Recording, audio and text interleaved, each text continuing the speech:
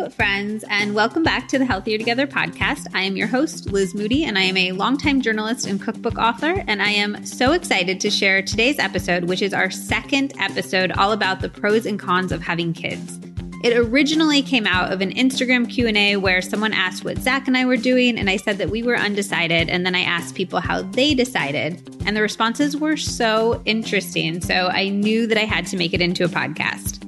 I have three amazing guests on this episode. I have Leanne and Allison from Thirsty on Main, a TikTok account with over 600,000 followers, where they share honest thoughts and answer often inappropriate questions about same-sex parenting. They're two of my favorite people on the internet. Their thoughts on parenting are so articulate and interesting, but they also are just completely relationship goals.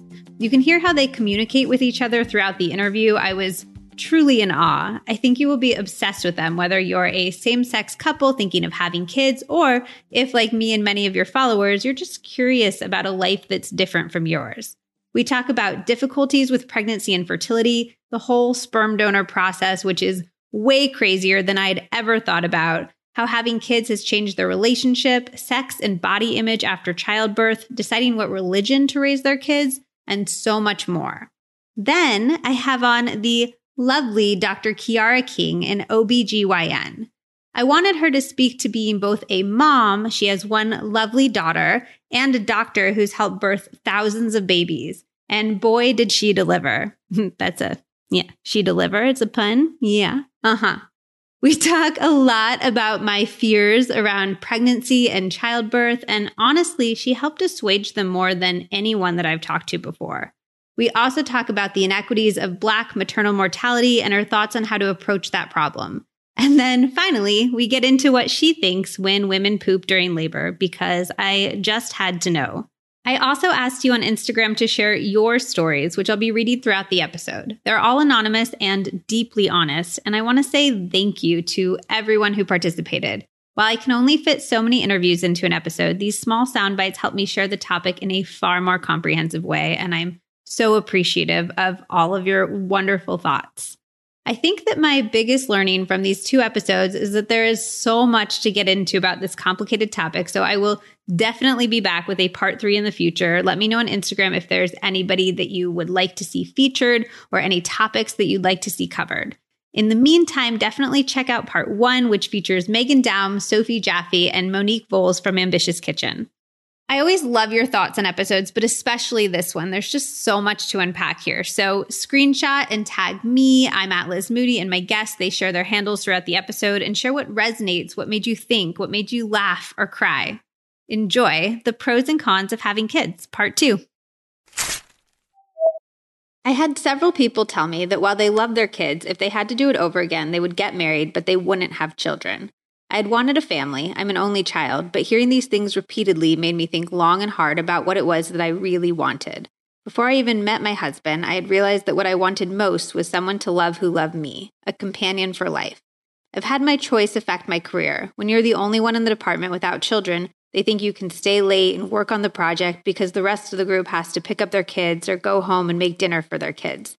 I've even had bosses in the past make snide comments about me being in a house with 2 incomes and no kids. These same bosses didn't fight for raises for me because of that. I wasn't one of those people who felt super strong after labor, delivery, and nursing. I had a really short labor, got an epidural, and pushed for 30 minutes, so I didn't feel particularly heroic after that. I hated the way I felt while nursing. I was constantly hungry and thirsty, but also still flabby. I could never not think about my boobs because they were always uncomfortable in some way, and I missed the sports bra and workout pants combo that I used to get away with. Over the course of my daughter's first year of life, I wondered more than once whether I was happy I'd had a baby. I don't think I ever got to regret, but I did get to second guessing. A lot. With a bit more distance now from the early days, I haven't felt like that in a while. I love taking my daughter places, including traveling with her before COVID. She cracks me up all the time, and I love her so fiercely that I don't choose to imagine life without her. I veer in that direction sometimes, like what would my pandemic experience look like if I didn't have a baby? But now it is more curiosity than the longing it was when she was first born. I love having one child. I love it. Only children need to be destigmatized. My daughter is so social and caring and compassionate. While she might get more attention and toys than others, she doesn't act spoiled. Don't feel like it's no kids or two kids. Maybe I'm a total outlier, but I'm someone who always wanted to be a mother, and I still do, very much. My issue, though, is whether it's a selfish decision for me to bring a child into this world right now. I live in California, and the past few years have been increasingly scary with climate change and wildfires. Aside from climate change, there are also awful political and societal factors to consider. My concern is that I would be making this decision based on what I selfishly want. I want to be a mom. I want to watch my kid grow up. I want to experience all that love, but I'm scared of the suffering that could be ahead for the next or future generations. My decision is not driven by my own personal feeling of regret or missing out. It is trying to reconcile the thought of adding a human to a world that feels like it is at its breaking point. Would that little baby have the full, rich life that I hope for them? Would their children? All right, Allison and Leanne, thank you so much for joining me on the podcast. Hi.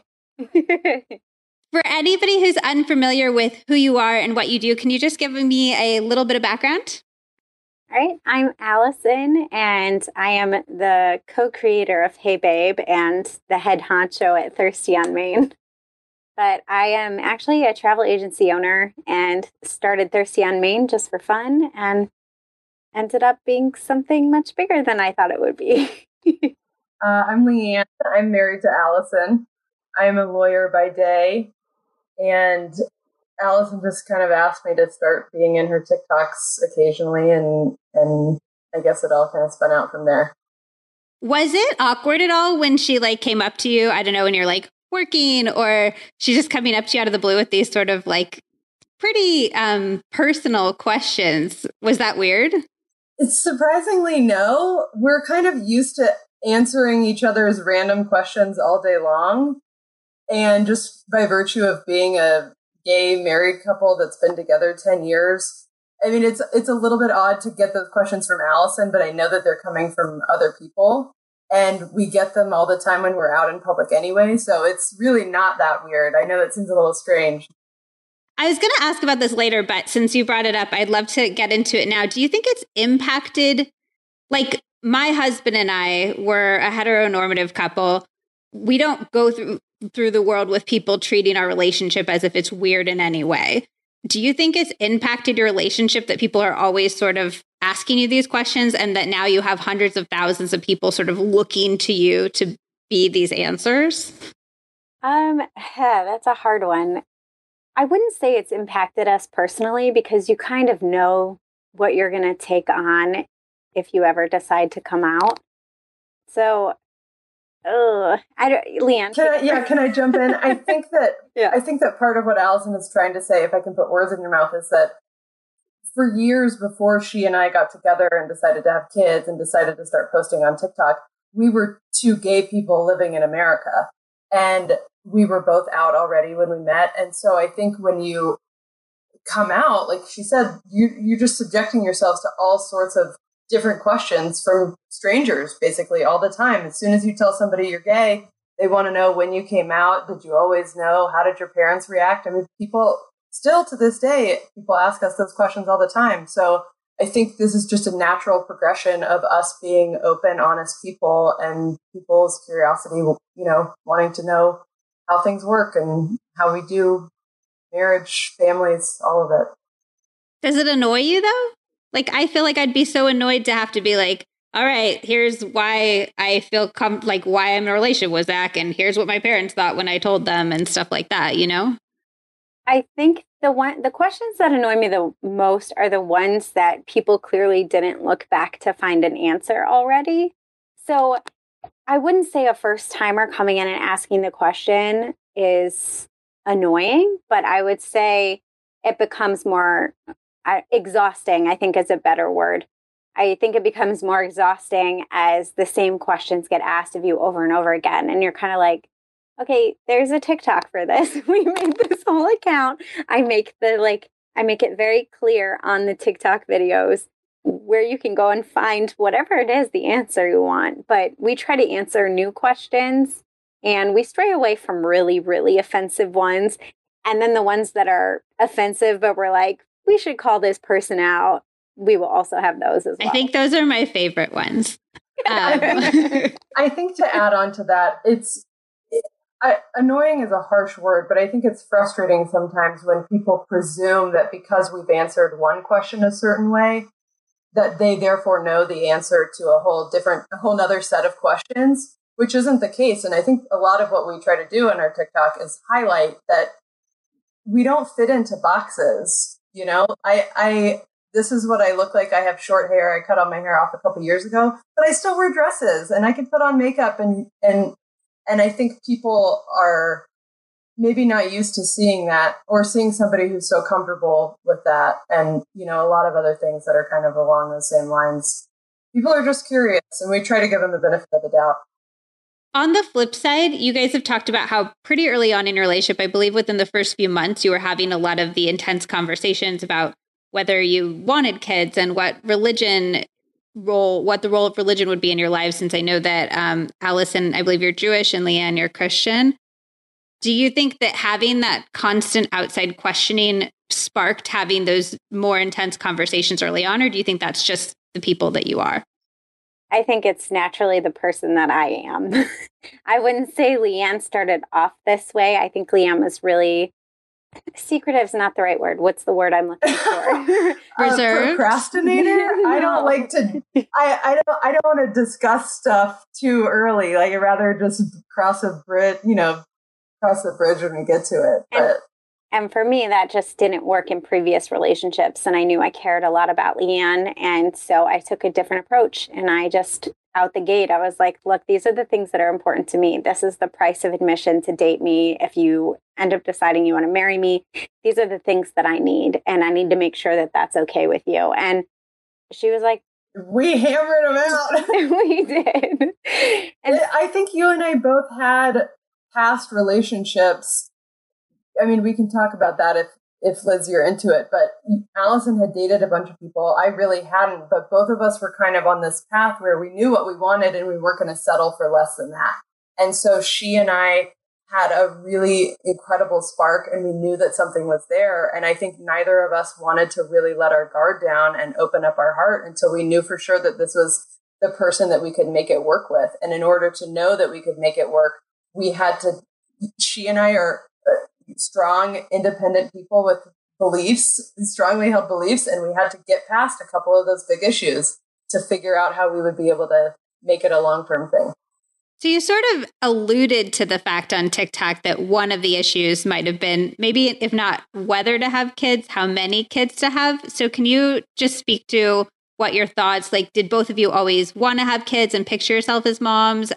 How did you approach that? I think the timing was different for each of us. So we definitely both wanted kids. That was something we figured out early on. And that's definitely something you should hammer out early on in a relationship because we have seen people get divorced over this issue. And people are not willing to change their minds when it comes to these kind of like really important things. And kids is one of them. So I said, I want to be a mom. I need to know that this is important. And Liam was like, yes, I want to be a mom, but I don't want to be a mom right now. And I was like, okay, we can revisit that. But that was a lot of things. I was like, I want to get married. I want to do this. And Liam was like, okay, but not right now. I'm not ready. And we had this kind of really a huge turning point in our relationship because I was really pushing marriage. And that was my own insecurity of I was afraid of being abandoned. I was afraid that she was going to leave me for somebody else because that was my previous relationships. And I was so scared that I was going to lose this person that I had an amazing connection with. And she was like, I am never going to leave you. I'm just not ready to get married right now. And I was like, so you promise you'll be with me forever? And she was like, yes. And that was basically the day I married her. But obviously we got engaged and did the whole marriage thing after that. But it was that day that I was able to really relax and just be like, okay, we're in this for the long haul. I don't need to worry because I trust her. I think on the kids thing, like you said, we decided that this was something we wanted to put on our plan. Like, let's make a list of all the things that we want to do. Definitely get married, definitely have kids. And as long as we remain open, we can have conversations about timing as we go. And we did. We had multiple conversations about kids. I mean, we're a lesbian couple. So it's not like it's going to happen on its own. You have to make an affirmative decision and really go out of your way to have kids. So there's a lot of talking that needs to happen. But we kind of made a deal to be open with each other on our feelings and work out the timing specifically later. So. And how did you decide that Allison would be the one to carry the kids? That's easy. I didn't want to. It's really I think people think it's like some deeper thing. I really wanted to carry, Leanne didn't. And that was like it. I should say I was apathetic. I never had that. I knew that I wanted to be a parent. I wanted to do soccer games and theater, musical theater shows and all that stuff. But I never envisioned myself carrying or breastfeeding or getting pregnant or any of that. And so when Allison came along and was like, well, I want to do it, I was like, great. No argument here. Did you like being pregnant, Allison? That's a complicated question because I had really difficult pregnancies. My first one was actually pretty easy. I was pretty nauseous in the first trimester, but after that, I was actually okay and I enjoyed it until like week 30 and I started going to labor. So I actually had my first daughter prematurely. She was born at 36 weeks. And I was like, I had a really hard time breastfeeding her and I still breastfed her till 18 months. And like, it was like a whole thing. And then when I got pregnant the second time around, I was like, I'm not going to freak out about breastfeeding. I'm not going to freak out about what I eat or blah, blah, blah. But when I got pregnant with my second daughter, I started bleeding right away. I thought I was miscarrying, but I had I think it's called a hematoma. And so I had I had bleeding throughout, I don't know, till 14 weeks or something. And I had hyperemesis gravidarum, which is like really bad nausea. And so I was throwing up like 30 times a day if I wasn't taking medication. So now I want to preface this because I know there's like an anti-nausea medication, and this is important because of what my daughter was diagnosed with at 20 weeks. But there is a anti-nausea medication that is tied to heart defects. I was not taking that one. I was taking something completely different. So to put that out there. And then at 20 weeks, our second daughter was diagnosed with transposition of the great arteries, and it just flipped our entire plan upside down. We flew to Michigan. We had her at Mott's Children's Hospital. She had open heart surgery. Was it 12 days, Lon? 13 days after birth. And yeah, it was just, so I ended up pumping for 4 weeks and then still breastfeeding her, but her breastfeeding journey was much easier than my first daughter. So the bottom line, you can't plan. You try to plan all these things in your life and you're like, this is going to be great. And the second time around, I'm not going to freak out. And the second time around, you have to freak out. So it's like just completely different experience. So did I like pregnancy? I don't know. I'm not going to do it again. I think the short answer of that question is, just as an outsider's perspective, you didn't not enjoy being pregnant, but both of our kids were premature. And then the second one had a congenital heart defect that basically upended our lives for a year. And so I think it's hard to detach the pregnancies from the experience of all of that. Yeah. So there's a lot to unpack there. First of all, are both children doing well now? Yes. Okay, good. I guess I'm curious because I think more like you, Leanne, where I'm just like, I could see myself having kids, but I definitely am not that interested in being physically pregnant. But the difference is that Zach cannot get pregnant. And I feel like if he could, I would be like, okay, go for it, dude. And I'm curious if in those moments of having like hyperemesis or having the less comfortable elements of pregnancy, if you were resentful at all of like the fact that this was happening to your body, Allison. So no. I think you almost become a mom instantly and you're just like, you feel guilty that these things are happening. You feel guilty that like I still feel guilt to this day, even though TGA is an anomaly. It's not like tied to genetic stuff. I still feel like the bleeding in the first 5th week or whatever, when the heart's developing, I'm like, well, it probably messed up the twists and turns of her heart developing. So it's probably my fault. And that's just not true. It's just that's not how it happens. It just didn't make the final turn. And that's why she has the heart defect she has. So no, I didn't. I never was resentful or angry. I was like, this is just part of it. It's interesting because our second child that Allison carried was my biological egg. So I also felt a lot of guilt that I was making her carry a child. I mean, like she said, it's a complete, it's random. It just happens. Like 1 in 10,000 just have a heart defect. And so we can remind ourselves that it's neither of our faults, but at the end of the day, we are still human and we still carry that. Like, oh my gosh, is it something that I did that had an effect on my eggs years ago? Is it something that happened to Allison? We're never going to know. That's part of parenting, I guess. Yeah. That's interesting. Like the idea that it almost like prepares you for the perpetual uncertainty that will be the rest of your lives. That's exactly what it is. My friends are like, I'm so scared of this, this, and this. And I'm like, welcome to parenthood. You're constantly scared. It's just, you become pregnant and you're like, am I going to miscarry? Is something going to happen? What about later on? It's like, if you constantly live in the future, you're never going to enjoy the present. So I just tried to enjoy the pregnancy as best as I could. And I cried a lot because how could you not? And I was fearful for her. But, you know, in the end, I trusted myself. I trusted Leanne. I trusted the doctors. And this is where we ended up. Got through it. Do you feel any more tied to the baby that is biologically your egg, or does that not matter, or do you not think about it at all? How do you approach that? I think my experience was different because I carried both of them and breastfed them. So I grew them and birthed them and then grew them some more with like breast milk. So, your milk. Yeah. So I think I have a different experience. I think this is a good one for Leanne, though she had a similar experience. She didn't birth either of the kids. So I don't know, Leanne, what do you think? I remember being really concerned when Allison was pregnant with Ruthie, who's our oldest, because Ruthie was Allison's egg. And so in addition to being a first-time parent, I was going to be a first-time parent to a child who was not biologically mine.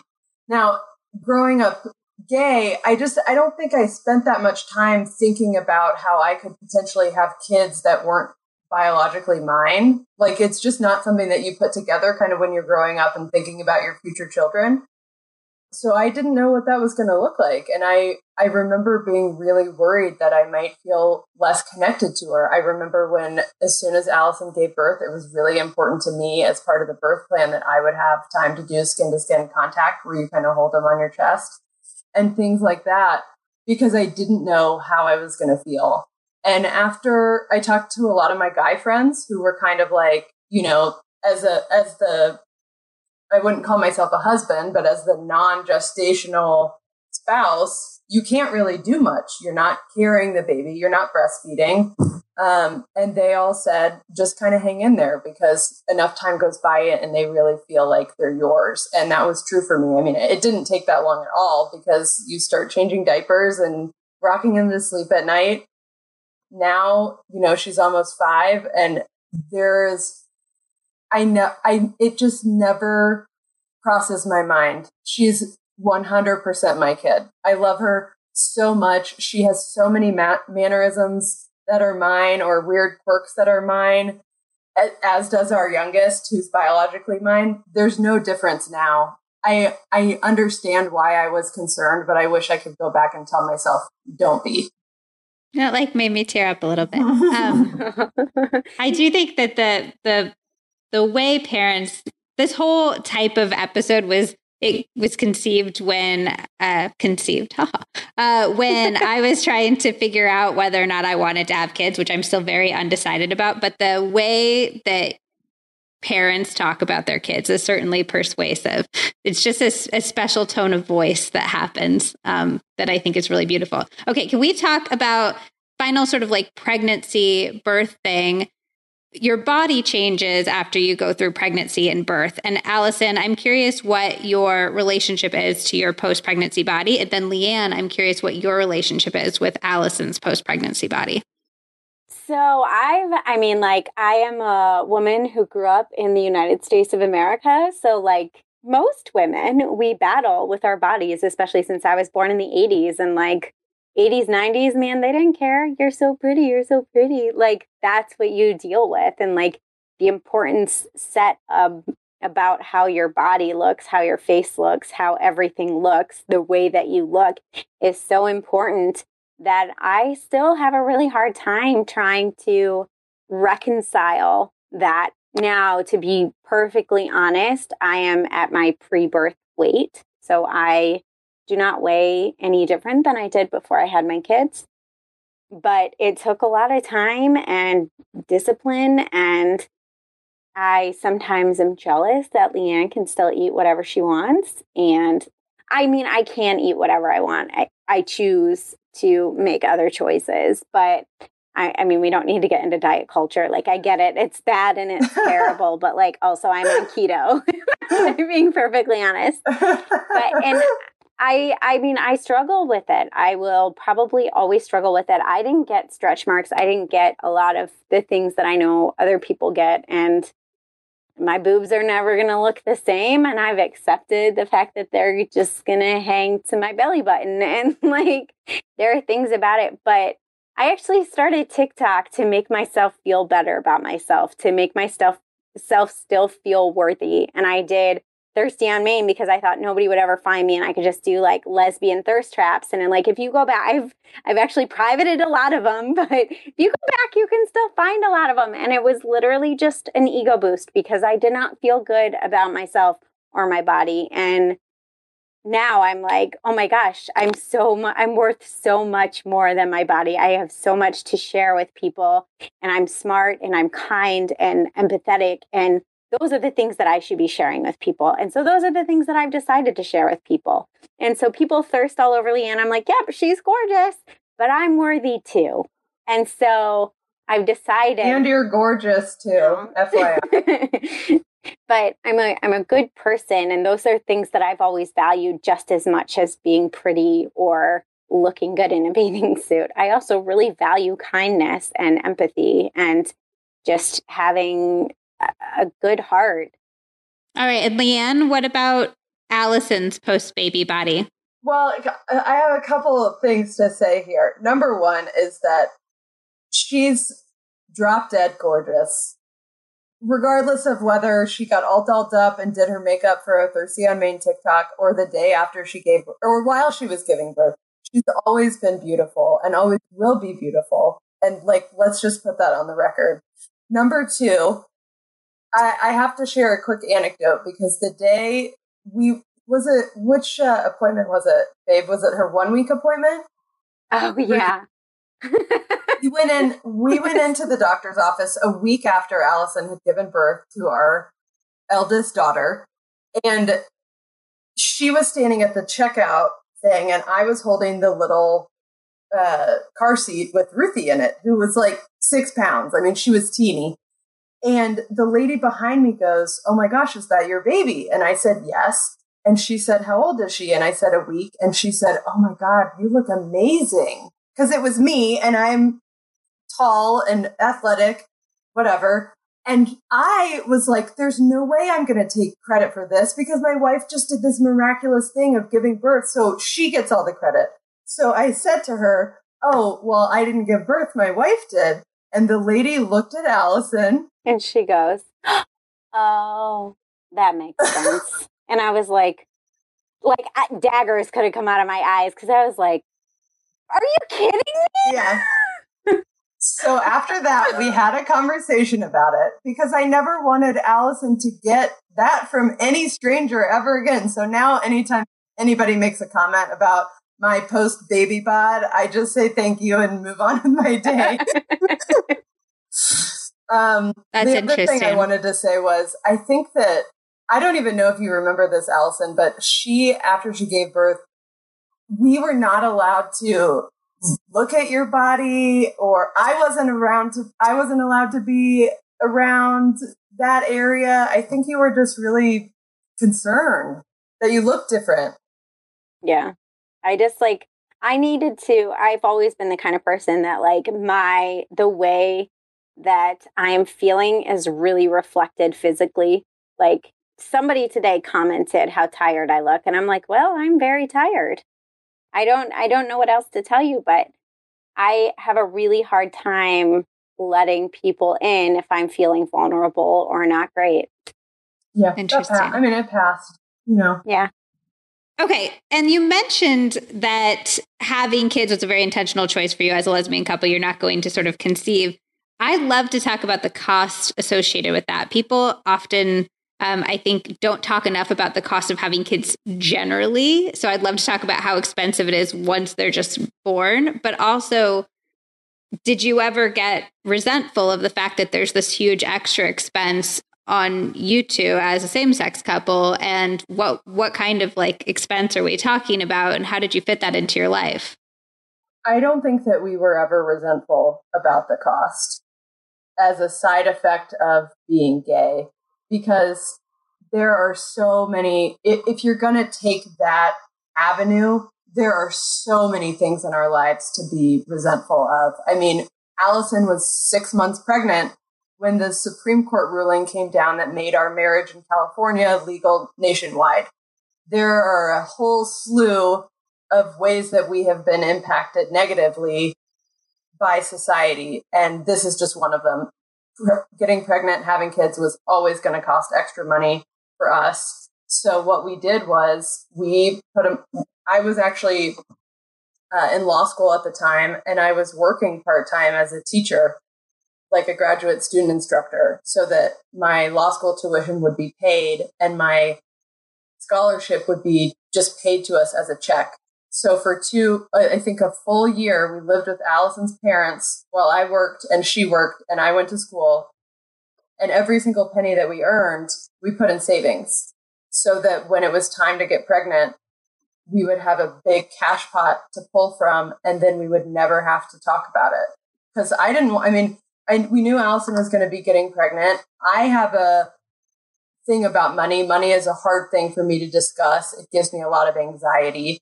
And so I knew that if I was putting pressure on her to try to get pregnant because we were running out of money, it was just not going to go well. We don't know emotionally what that would do to her body. So we made a deal to just save all this money and then use as much of it as we needed. And we did. We used up all of it. And the only time we ever talk about it is when people ask us this question. Mm-hmm. Because what I said to Leanne and what Leanne and I have discussed is the money never felt like ours. The money was so designated to getting pregnant that it wasn't even a second thought. And I don't know if everybody, I feel like that's the only time we've ever done that we mentally put a huge chunk of money towards something and we were like, we're not even going to think about it. Yeah, it was like 20 grand and we just never touched it. We just never touched it. And we used all 20 grand for 8 IUIs and what was IVF. Technically 6 IUIs. We did 2 at home and then we did 6 in a doctor's office. And then we did 2 rounds of IVF. So my round of IVF and Leanne's round of IVF. And it ended up, I've done the math before, but I think it was about 25 grand. So just really, really, really, really fast. The process is you do IVF, you do an egg retrieval, both of you would, and then you select a sperm donor and implant a fertilized egg into Allison's body. Mm-hmm. And the IUI is the implantation. No, so IUI is a different process from IVF. IUI is they stick a tube through your cervix and the sperm goes in and then you hope that the sperm and the egg meet. I have some fertility issues, so that was never really going to work for me, but I had to do a certain amount in order for my insurance to cover it. Got it. So you could theoretically do that to have your biological baby, but you would always need to do IVF to have Leanne's biological baby. We have friends that are a lesbian couple that were trying to get pregnant at the same time as us, and they did 1 IUI at home and got pregnant. We did 2 at home, 6 in the doctor's office, and then our insurance kicked in and we were able to do IVF at a reduced cost. Wow. I mean, I think that's become such a common story that I have friends when they get pregnant, they're nervous to announce it because they don't want to make anybody who's been trying to get pregnant who can't feel bad, which it's such an interesting dynamic. Well, that's an interesting point because the day that we announced it on Facebook, we had several of our friends who were straight and married to their husbands reach out and say, did you guys do IVF? Because we've been trying to get pregnant I mean, it was clear to them that obviously we had done some sort of assisted reproductive technology because we can't get pregnant on our own.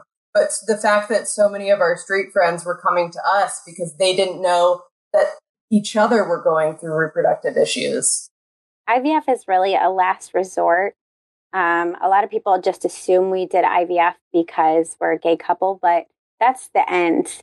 That's the end before you move into like embryo adoption. IVF, unless you're doing reciprocal IVF, which we also decided to do. But me doing IVF to have my own biological child, that was due to the fact that I had a stage 4 endometrioma on my right ovary and PCOS. That was a result of infertility issues, not because I needed to And for the sperm, do you just pick like the smartest sounding guy, or like how does that work? It's actually a really interesting process because what you don't think about is that in that year that we were trying to get pregnant, you have to go through different sperm donors because people will either stop donating or they'll run out of samples. They can only donate so many times, but they have to agree to donate a certain number of times. So if you, like us, want to have 2 kids that have biologically the same biological father or donor, whatever you want to call him, you have to buy a lot of it in advance because you don't know how many times it's going to take to get pregnant. So I think in that year, we went through, 4 different donors. Because the first kid was going to be Allison's egg, we chose donors that had characteristics that kind of felt like more like me. So people who liked puzzles, logic-driven people, sporty, athletic. Wait, how much do they tell you about these people? So they actually do provide you a lot of information. It's important here to make a distinction between open and closed donors. So we used an anonymous donor, which is somebody that we don't know, but there are 2 types. Open, which means a child can find out their information if they want when they turn 18, and closed, so you can never find out. Now, because of DNA testing, people are still finding out, but we decided to choose an open donor because it was important to us that we not wall that off for our kids, that we would be open with them about how they were conceived. And if they want to find out who he is later on in life, they can. But yeah, I mean, when you're choosing, in addition to getting all of their medical family history, you can find out what kind of music they listen to. People who work at the sperm banks will interview them. So sometimes you can hear their voices. They'll give you their impressions of how they interact with the staff. And it's actually quite a lot of information. It also just makes you think about like the nature versus nurture question so intensely, like, because my sperm likes puzzles, will my kid like puzzles, Neither of us is an artist, and our 4.5-year-old is incredible at drawing. And we were looking at his donor profile the other day, and actually he mentioned on there that he liked to sketch people, and we were like, that's it. It's cool. It's fascinating. It's really fascinating. I'd love to talk about the idea of emotional labor, which I don't know if you're familiar with, but it's the idea that moms tend to bear a lot more of like the organizing and the keeping track of everybody's needs and lives, even if dads end up doing the execution. And it's thought to be one of the reasons why women are falling behind in the workplace so much during the pandemic. They kind of like know what needs to be done, and so they end up being the one doing it. Of course, this is different from relationship to relationship, but I'm curious, since you are both the moms and there's no notion of what a traditional mom or dad role is that would be applicable to your relationships, if you're freer to define your roles as parents a little bit more and how you sort of decide what role each of you take and who handles the emotional labor, if anybody does, or any of that. So Leanne and I actually talk about this a lot because we read, was it a New York Times article? Yeah. We both read the article about what you're talking about. We read the article. And we both take on the emotional labor. So when people are like, you guys are so exhausted, I'm like, uh-huh. You're like, we both get the downside of being a mom. Yeah, we're both making a million decisions and then trying to decide between us who's going to execute them. I think we've worked harder to not double the emotional labor, but to split the emotional labor. I think because now our home during the pandemic has become both of our offices and our school and our playtime and time where we all have to find activities that will calm us down and relax us in our own individual ways. We've had to, within these walls, make a plan so that we'd split all the emotional labor, because otherwise it's just way too overwhelming. So what is that plan? Is that like a concrete written out plan? Is that just conversations back and forth? I think it's a mix of both. We don't have a written out plan, but we will text each other reminders or things like, hey, I need you to do this. And I'm working on taking it not personally, because I know Leanne doesn't mean things. Like, I'm like, well, that's it. She's leaving me. It's the day. And she's like, that is so ridiculous.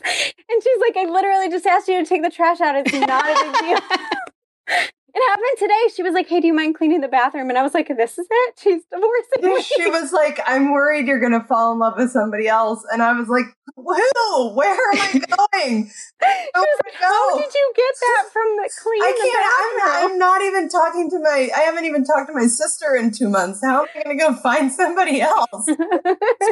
Well, I think our plan involves a constant stream of communication. Like Allison said, with reminders, we check in basically on a daily basis as to do I have any work calls that I need the door locked and the kids out? Does Allison have emails that she has to send by a certain time? Are there times when both of us can kind of be around with the kids? We're doing that basically every single day. And then the rest of the things that we have to do, we kind of work them in when there's time.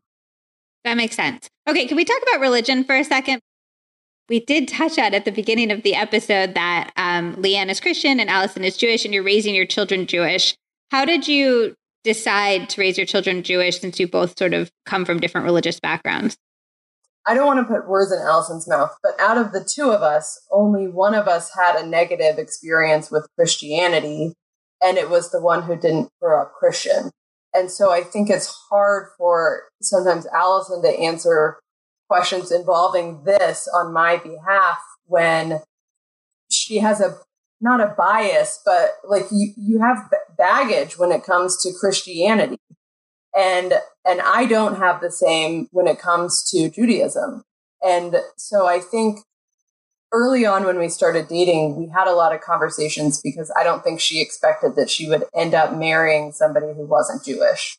And when we met, I made it very clear that Christianity is a really positive thing in my life. And I'm not going to proselytize and say that anybody else needs to believe it, but that's how I was raised. And it's comfortable to me. And I don't want to have to give that up. If I were to have to give that up, I would be losing something in myself that I didn't want to lose.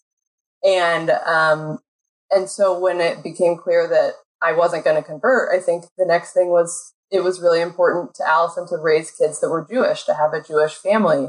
And this is kind of the pregnancy thing. It's not that I wasn't in favor of it or that I had really strong feelings about raising my kids Christian. I just sort of hadn't thought about it. And it seemed like on that issue, the issue of what religion we wanted to raise our kids, Allison felt so much more strongly that it was important to her to raise her kids Jewish than it was important to me to raise my kids Christian. And so we kind of answered that the way that we answer everything, which is, on this issue, which one of us is it more important to? And it was more important to her. So on that issue, I was like, I can get on board with raising my kids Jewish. It would have been much, much harder for Allison to get on board with raising her kids Christian, because one of the fundamental things that Christians believe is that Jesus is the Messiah, and Jews don't believe that. I didn't have to lose anything from my own faith journey to celebrate Jewish culture and Jewish traditions with Allison and our children. Allison could not say the same about Christianity, I think. You know, there are times in your life, right, where you feel really alienated from something. Leanne doesn't feel the alienation necessarily that I feel. Is that okay to say, Leanne? Yeah. I don't want to make you feel Well, I think the way to say it is that Jews don't have for better or worse, long history of persecuting people for not being Jewish. And as much as I hate that that's true with Christianity, it is. fortunately, I am really, really lucky that I grew up in a church that was pretty liberal on these kinds of issues and didn't, I grew up in a very safe community. It wasn't until I was an adult and started seeing how some people who call themselves Christians treat members of the LGBT community that I was like, whoa, this isn't okay. This isn't my kind of Christianity. And so that was also really hard for me to get over without. I mean, I had to work through that with Allison. There are people saying that they're the same thing that I am that are treating her completely unlike how Jesus would have treated her. I mean, like we have these discussions a lot. I think TikTok brings them up with us sometimes where we have to really sit down and hammer out how to say what we believe and how to articulate how we can coexist and really flourish together as a family, even with these different beliefs. And we're continuing to work through it. It's complicated, It's really complicated. It is. Allison, was your negative experience with Christianity around you being a Jew or around you being gay or something else entirely? So both. It started off being a Jew, and then when you were really young, gay. Yeah, I mean, like really young, very, very young. And so, I mean, like my earliest memory, I think, with it is like 4 or 5, where the first time I was told I was going to hell because I wasn't taking Jesus into my heart, like a 4-year-old. And that just continued throughout my entire life. And so by people that I should have been able to trust. So let's just leave it at that. But Jesus was a weapon for them. And they used the Bible as a weapon. And knowing Leanne, she has taught me, like, I think she has opened my eyes what Christianity was to her and what a beautiful religion it was to her.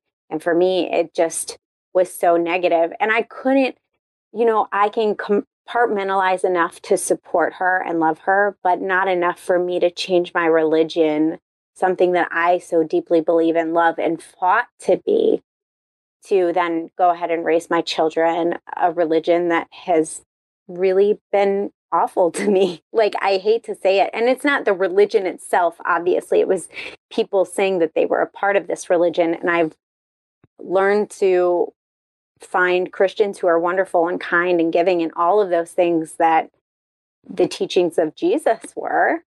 But to try and wrap my head around creating, yeah. It was too much. And I mean, fundamentally, there are some different beliefs as well between Judaism and Christianity, specifically that Jesus was the Messiah in Christianity, and Jews believe that the Messiah hasn't come yet. So that would be like a whole mind switch flip that I would have to do that I am unable to do. So. All right, I'm going to do the most natural transition ever and go from religion to asking how having kids has impacted your sex life. Oh, you got to answer that one. I mean, what?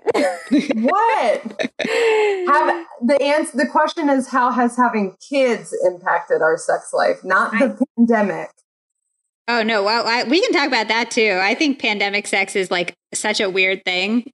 It's all really weird. I mean, like kids, at first they take your body and then they take your sleep and then they take your sanity. So, but they also they add a lot of really lovely things as well. I mean, kids definitely outweigh the negative, but they definitely, and our kids unfortunately co-sleep. So there's that too.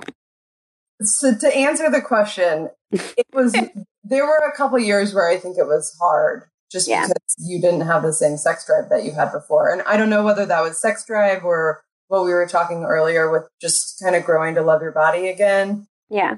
But I think it with everything in life, it changes. Sometimes one of us is like down all the time and the other one is like, no, we need to stop. Yeah. And it goes back and forth. And I think we try to remind ourselves, I mean, I've had to do this too. We have to remind ourselves in those moments, like the fact that I don't want to have pandemic sex has nothing to do with Allison. I think she's the most beautiful person I've ever seen. Before pandemic, I wanted to have sex with her all the time. But now I'm like, I'm screaming and I'm crying, and there's nothing about this that's like, yeah, let's do it right now. Like, yeah. It changes. It comes and goes, like everything in marriage, I think. Yeah. Do you have any tips for anybody who's looking to maybe not like keep their sex life good post children, but learn to ride the flow of the changing sex life post children? I'm going to speak because I'm the one who had the babies. I think be really, really patient with moms who just change their body for a year. Give them a year to let them feel normal again, because they're not going to feel normal for a while. And allow the changes and what's the word I'm looking for? The like schedule to start again. And in the end, like you can schedule in sex. We've done that before. We'll be like, how's your Friday morning looking? Great. I'm not kidding. And like, yeah, maybe it's not sexy, but by the end, like, you're like, that was pretty sexy. Mm-hmm. If I do say so myself. Yeah. And I think to speak for the other parent, like if we're talking to parents, the parent who didn't have the change in their body, it's okay to be like, hey, I know that you're not feeling super great with everything right now, but I am really feeling like I need sex. So I'd like you to be a part of it in a way that you feel comfortable with, or I need you to give me permission to like go watch porn and be alone for 20 minutes. You know, like it's okay to have those conversations and recognize that you're not always going to be on the same page. But the key is to not make each other feel bad about it. Like, I hope that I never made you feel bad because you weren't feeling comfortable in your body. And you never made me feel bad that I needed to go masturbate because, you know, like, that's just, again, communication. It is what it is. I feel like if you're comfortable enough to get naked with that person, you should be comfortable enough to have these conversations with them. I think that's 100% true. All right. Last question. What do you think is the best part of having kids, and what do you think is the worst part? Maybe do the worst part first so we can end on a positive. I like that. I don't think it's a worst part, but I think the hardest part right now for me is answering their questions and trying to be honest with them, because we're raising adult humans. You know, they're going to be adults. They're going to be valuable members of society, we hope. And to, you know, like just try not to make the same mistakes that our own parents did. But the best part for me has been they've given me like a new set of eyes to see the world again and think about how amazing everything is and to enjoy things. We sit in the grass and we look at roly-polies, and just to take time and really be present. I think my kids have forced me to do that. And they're just so cool. They're just so brilliant. Can I ask what type of questions? Like, are they questions about the state of the world right now and sort of the more negative things going on in the world? Or what are you referring to? Yeah, sometimes it's like, how does electricity work? And just complicated questions like, why is fire that color? You know, and especially right now, Allison does such a good job of this, and I'm trying to be better. Being so emotionally healthy with them and showing them our feelings. They've seen us cry, and allowing them to feel their feelings and not making them feel bad about it. And because of that, they saw us really upset with the George Floyd stuff, and we told them honestly in an age appropriate way what happened. And they're continuing to, we got this whole set of books about ordinary people changing the world. So we're reading about Rosa Parks and Harriet Tubman and all these people. And it was the Montgomery bus boycott, and I explained what a boycott was, and she asked if one of the signs in the picture said Black Lives Matter. So the fact that the 4-year-old could connect George Floyd to Rosa Parks, it's heavy. It's emotional work that we all need to be doing. I need to be doing, but it's heavy and it's exhausting. And for you, Allison? I think the thing I'm struggling with the most is staying patient. And I think that has a lot to do with the pandemic, because I used to have like the patience of, I taught school for 10 years, so I was incredibly patient, and learning to be patient with my own children the way that I was with other people's children, because like they're learning the same way that everybody else's kids are learning when they were with me. So why can't I give them that same thing? And it's because, I'm doing all this emotional labor on top of it, right? I worry about them constantly. But I think that's the hardest part, is just trying to be patient with, and I literally can insert that in every moment of my life. Be patient because they woke up before I did. And so now I have to get up an hour earlier than I wanted to. Be patient because they're screaming at me because they're hungry, even though I have dinner, getting ready, literally putting on a plate, just trying to be patient all the time. And because I feel so much better at the end of my day if I'm like, wow, I was patient for 95% of the mishaps that happened. And like, I feel better because I'm like, they get to take that, they're going to grow with that, and they're going to know that they get to also react to situations in that way, right? Because it's their emotions. It's not mine. I don't need to take on their emotions. And so I think about that constantly. But the best part, oh man, is we are raising humans to be good little people, and they're going to grow up to be good big people.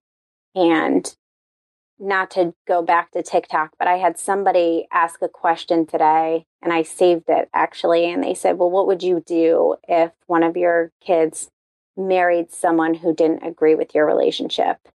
And I was like, I think my kids love us so much and we are so good to them that they wouldn't be comfortable marrying somebody who didn't feel the same way that they do about us. And that's because we're raising our kids to be kind, good people. I can't imagine a world in which that would happen. I mean, of course it could, but I'd like to think that we're doing a good enough job that they wouldn't. It's never going to happen. They're the kindest, like, they've got good little hearts. You should see them when Allison and I, we do it now to make them laugh. We'll stand in the kitchen and kiss or hug, just because we know that one, if not both of them, will run up as soon as they see us and demand to be in on the hug, and we'll do a family cheer. I mean, they are the sweetest, most loving humans. And once you become a parent, you're like, I didn't even know that I had the capacity to love somebody this much. Because of course you love your partner. Like, I am head over heels in love with Allison. I have been for 10 years. But the way that I love my kids, because they came from us and we're in charge of everything about them, you know, as they grow, and then they're going to make their own decisions, you know, like I should say we're in charge of caring for them. We're not in charge of them. They're in charge of themselves. But you just don't even know that you have the capability to love somebody in the way that you do a child. It's magical. If somebody wanted to find you and keep up with your journey, where would be the best place to do that? Well, you can find us at Thirsty on Main on TikTok, Thirsty on Main TikTok on Instagram. And then we also have our whole Disney parenting line. That's Pixie Dust and Parenting on YouTube and on Instagram. Thank you guys so much for taking the time to chat. It's a weird thing to say, but I'm jealous of your children. I think you guys are incredible humans, and it sounds like you're raising incredible humans. And I think the world needs more of that. Oh, thank you, Liz. Thank you. Thanks for having me. You're listening to the Healthier Together podcast. This has been quite a year, to say the least. I know a lot of us are feeling stressed and anxious, and I am right there with you. While I don't take a ton of supplements, one of my go-tos in getting through this year has been CBD. I love Kyoto Botanicals for a few key reasons. They own and operate their hemp supply chain from seed to bottle and hand produce every bottle they sell to deliver products with unmatched consistency and quality. They believe every ingredient matters and should contribute to your overall health, which is why they only use USDA certified organic oils to deliver flavor with benefits. Their hemp is grown according to strict organic and biodynamic standards, and they only use organic coconut MCT oil as a carrier. I take their tinctures twice a day, in the morning to deal with the stress of the day, and then in the evening to help me sleep. I particularly love the warmth cinnamon turmeric tincture, especially in these cooler months. The taste is amazing, and it just feels like a hug from the inside out. P.S. I know a lot of you are worried about the taste of CBD, and while I've tried a number of brands that taste truly terrible, so I get it, the Kyoto Botanicals tinctures are all super delicious. I even use them in recipes. Remember, you need to take CBD for a few weeks to tone your endocannabinoid system before you start seeing acute results. Not many people talk about this, but it is critical. So you want to take Kyoto Botanicals consistently for a few weeks, and I promise The difference you'll feel is amazing. Speaking of warmth, they have a warmth body balm that smells like toasty spices, kind of like a perfect spiced apple cider drink. I use it when my muscles are sore, or I rub it on my temples and shoulders to alleviate tension headaches I get from spending way too much time in front of the computer. I highly recommend. They always have free shipping, and you can get a whopping 25% off your order by visiting KyotoBotanicals.com and using the code HEALTHIERTOGETHER, like the name of this podcast. Again, that's KYOTOBOTANICALS.com, and the code is HEALTHIERTOGETHER. I cannot wait for you to try these. They are truly going to change your life. Now, let's get back to the episode. Sex was really good for my husband when I was pregnant, but not for me. I felt like I had to poop during sex every single time. I honestly put my hand there one time to check if I had. I hadn't, by the way. After birth, we waited the recommended time to have sex again, and neither one of us had complaints. Unfortunately, my sex drive went way down and still hasn't come back like it was. I come from a long line of addicts and alcoholics, including myself. I've been sober for 4 years now. I always saw myself having kids when I was younger. I'm extremely close with my mom, and I wanted that for myself. As I got older and slipped farther into my addiction, I started to rethink things. Nearly every person in my family has had substance use issues, and many have died because of it. The pain and agony I went through during my addiction is something I would never wish on anyone. So because of that, I've decided not to have children. Everyone tells me that I'll change my mind, which is insulting because I've spent so much time considering this, but there's a part of me that wonders if they're right. I think as women, we are conditioned to not trust ourselves and our instincts, so I probably will always doubt this major decision, simply because everyone swears I'll change my mind. I am 32 years old and have been single despite all of my best efforts for the last 3 years. No exaggeration, I lose entire nights of sleep on a regular basis, scared to death that I will miss my window of opportunity to have children. Personally, I know I only want children with someone I am married to. More power to all the women who are out there choosing to be single moms, but this is not the path for me. It's impossible not to panic and feel incredibly sad and frustrated and lonely. I don't panic over being single forever, but I worry about not finding my person until I'm older and cannot have children. This also puts an incredible burden on dating. There is so much pressure on every date and every guy I meet because there's the feeling that things are going to happen fast. Pregnancy, labor, and delivery felt like this very sacred, divine experience. I felt inside of myself a lot more. It's hard to explain, but I had this whole other world growing inside of me, and I would connect to that all of the time. It was very cool. And watching your body change is strange. Plus, sex was mostly amazing during pregnancy, especially in the second trimester. I had some kinky fantasies that have not surfaced since. My entire life, I thought I wanted to have kids. So did my husband. We had many conversations about it before getting serious. I've always loved kids, but never loved babies. My friends assured me that when the time was right, babies would start to look irresistible. I waited and waited and waited, but babies never did become irresistible to me, and I never felt an active desire to have a child. Fortunately, my husband felt the same way. We haven't completely closed the door, but I'm almost 37, so I realize time is catching up. I have a firm belief that every child deserves to be actively wanted, not just brought into this world because all of my friends are having babies, or because I'm afraid I'll regret it later, or because I feel like it's something I should do, but I just don't feel that active desire. All right, Dr. King, thank you so much for joining me on the podcast today. Thank you so much for having me, Liz. It's a pleasure to be here. Would you mind just taking a quick second and saying who you are, what you do, all of that? Absolutely. So I am Dr. Kiara King. I'm a board-certified obstetrician and gynecologist here in the Chicago area. So that means I take care of women throughout their lives with a variety of conditions, from pregnancy to menopause and everything in between. I'm also a blogger, influencer, if you will, on the side. I don't know what people call it these days, but I have a passion for fashion. I have a passion for wellness. I have a passion for helping women live their optimal lives. And so I've kind of combined all of that and used my social media platforms to put that combined message out there. I love that. And can you say what your social media platforms are? So if people are inspired and want to come find you, they can? Absolutely. So, pretty much across all social media, I am at Dr. Kiara King, DrKiarraKing, and my blog is drkiaraking.com. I'd love to approach this both with your experiences as a mother in your personal life, but also you're a doctor, and I think that informs everything. And I'm also going to use you, just forewarning, to try and assuage my own fears. So, sure, absolutely. Yeah, just a little foreshadowing there. Did you always want to be a mother?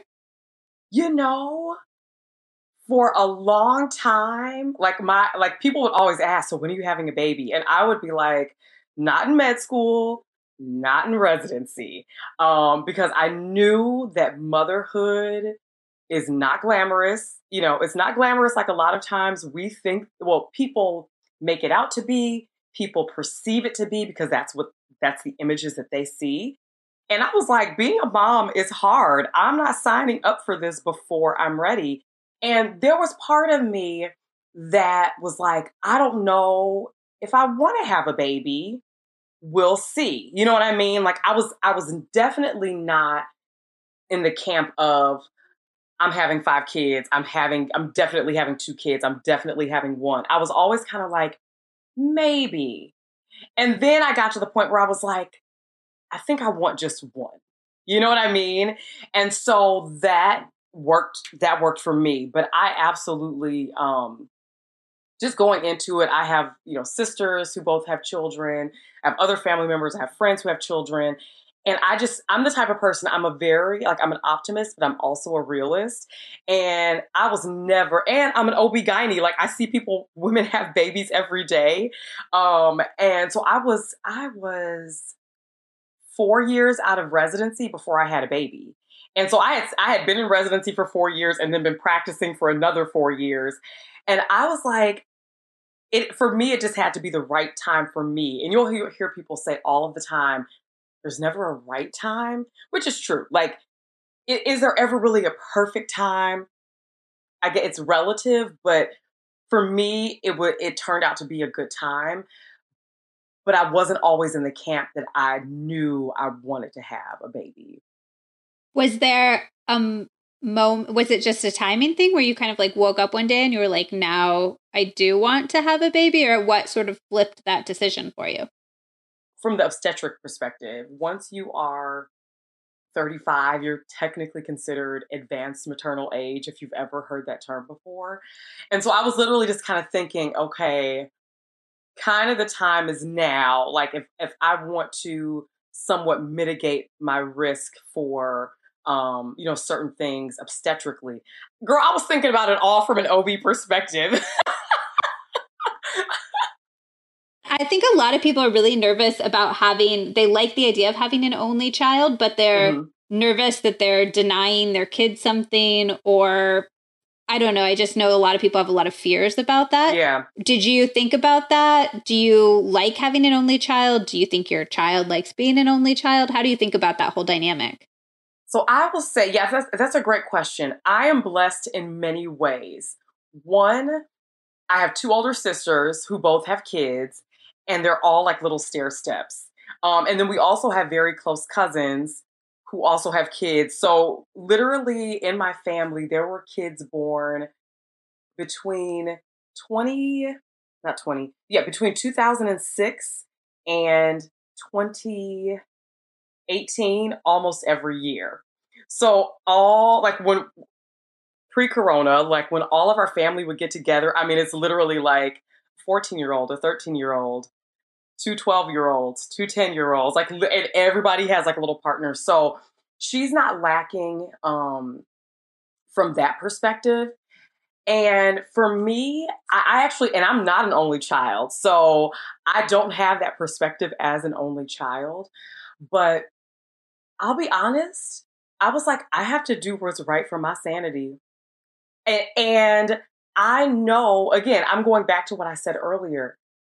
Being a mom is hard. Like, it's not easy. You go from doing whatever you choose to do, getting up, moving, going as you please, to taking care of this little person day in and day out because they can't take care of themselves. And I don't say that at all at all with resentment or anything, but it's just what it is. Like you got to take care of your baby.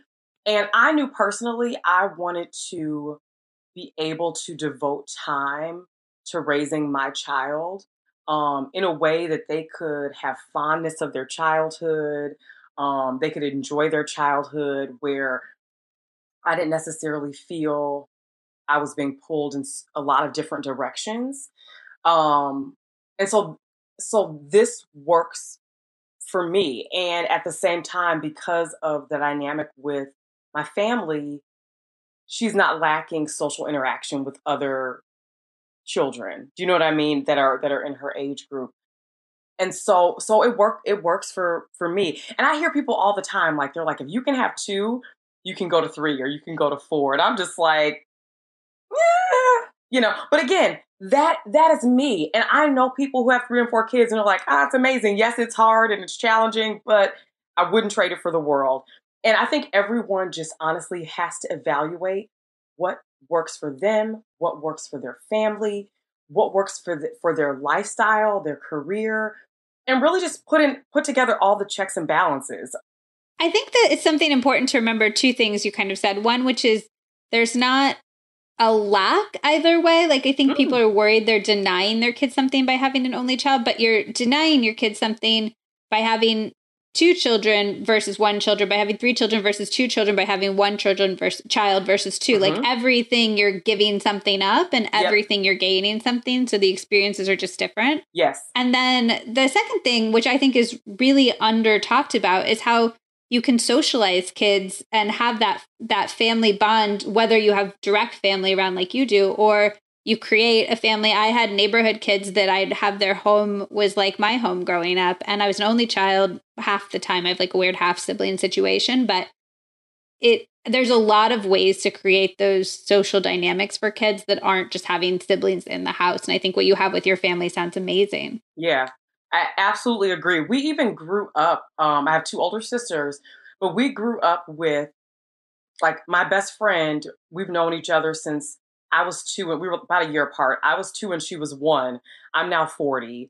So we've known each other, and she has an older sister who's my oldest sister's age. And then I have a middle sister who didn't have her own, like, personal playmate out of that other family. But we literally have our group chat to this day. We text every day, multiple times a day, and we are not blood related, but we're sisters by just growing up with each other.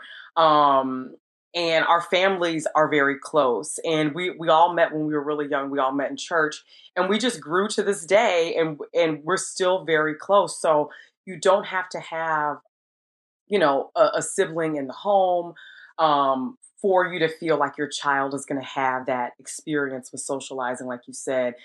And especially nowadays, like, who knows, maybe that was true 50 years ago. We're just in a different time and space in the world these days.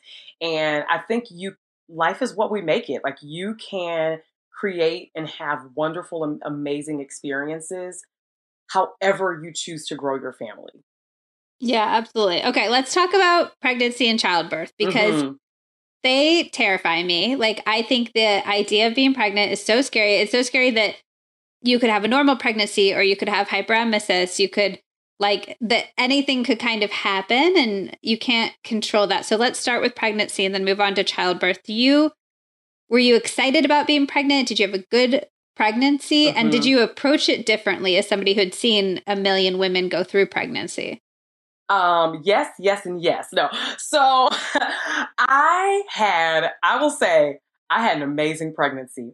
I have not one regret. I actually just told someone just the other day, I had maybe 2 times in pregnancy where I was like, oh, okay, this is what this feels like. And I didn't have nausea and vomiting. I worked throughout my entire pregnancy. I was due on a Monday, and my last day at work was the previous Friday. And I simply stopped working because, as an OB, it didn't really make sense for me to be seeing patients in the office and I could go into labor any day. You know what I mean? It just, then I'm canceling a whole panel of, it just, what didn't make sense. I had heartburn once. It was horrible. I was like, this is heartburn? Oh my goodness, it was awful. And I had something called, I don't know if you've ever heard of round ligament pain, but it's essentially as the uterus is usually fairly small, maybe the size of a pear or an apple roughly. And it usually sits really low in your pelvis. Well, obviously as the baby's growing, it stretches up and up and up. And there are ligaments that are on the side of the uterus that are stretching as well. And those ligaments kind of connect into the groin area. And so you can imagine as the uterus gets bigger, those ligaments stretch. And so many women will have this discomfort when they're walking. Maybe they'll go from sitting to standing. So you're kind of stretching that area even more, where they have like a lot of discomfort just from walking, rolling over in the bed, standing up. And I had that one time I was going to work and I was getting out of my car and I was like, oh, I said, that must be round ligament pain. And honestly, for my whole pregnancy, that was it. So with that being said, I knew a lot of what to potentially expect, but I didn't, every pregnancy is different. Like I didn't have a crystal ball where I could say, okay, well, my pregnancy is going to be amazing. This is going to be fantastic.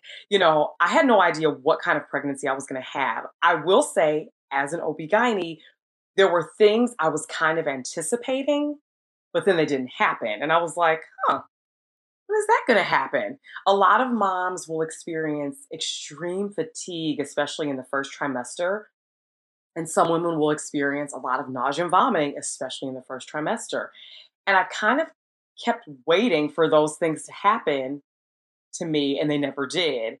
And so, I just kind of rolled along with my pregnancy. You know what I mean? I wasn't like worried and, just like on pins and needles expecting bad things to happen. I just, I was very careful in terms of just making sure I took care of myself and I ate well during pregnancy. But other than that, I just lived normally. But I think my perspective as an OB definitely helped to frame a lot of things for me and frame things that were normal or not normal, frame what I could expect. But like I said, a lot of things that I expected didn't even happen. Was that true for childbirth as well? Pretty much. Yeah. Now, it was uncomfortable. How much does it really like... Because, okay, you've seen so many births and then you've had a birth. Mm-hmm. Is it the most pain most people will ever experience? Is it just like really bad period pain? Like be totally honest with me. Like how bad does it hurt? It hurts. Now, I got an epidural. And when I tell moms, I tell them, I'm like, look, if you want to go through a natural childbirth, honey, more power to you. And I will tell patients just like that. I'm like, I love talking to patients and just being real with them. I'm like, more power to you. That is absolutely fine. I am never going to be pro or against pain relief during pregnancy. It is what the patient chooses. Now, there are some patients that may be high risk that we may say, getting an epidural at this stage would be safer for you because if there's an emergency, then all these other things. But in general, I say, listen, if you want to go through natural childbirth, have at it. But I also say, keep an open mind. Don't go in so caught up with this idea that you have to do it this way and not being open at all, that you are in so much pain that you can't even relax your body. And I also say, listen, you're not winning Mother of the Year award after you have this baby because you chose not to get an epidural. Like, you're not winning $1 million. You're not, you know what I mean? Like, there's no grand prize other than, ideally your baby being safe in your arms after you go through your birth. So, but it's uncomfortable. It hurts. I got induced. So I was over 40 weeks. By that point, I was advanced maternal age because I had turned 35. So typically when women are advanced maternal age, there's some recommendations that, you can expectantly manage them, or meaning you can let them go a little bit longer over their due date. But some people will induce around 39 weeks. Where, of course, me as an OB, I'm like, I want to try and go into labor naturally on my own, all this stuff. And then my doctor, like, she checked me and she's like, if you want, we can have you come in for induction on this day.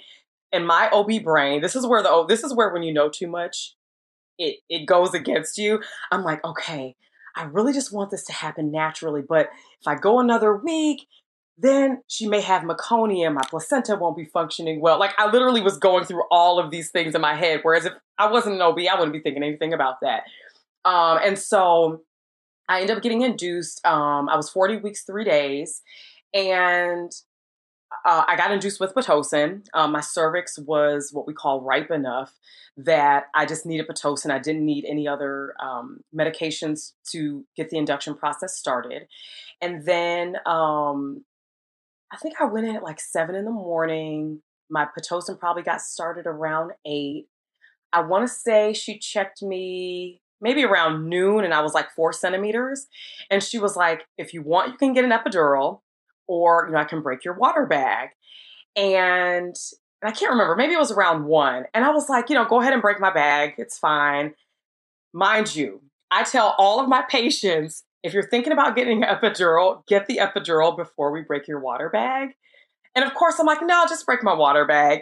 After that, I was like, what, Kiara, what was wrong with you? Why did you do that? So when you break the water... Because it just hurts so bad. It hurts more.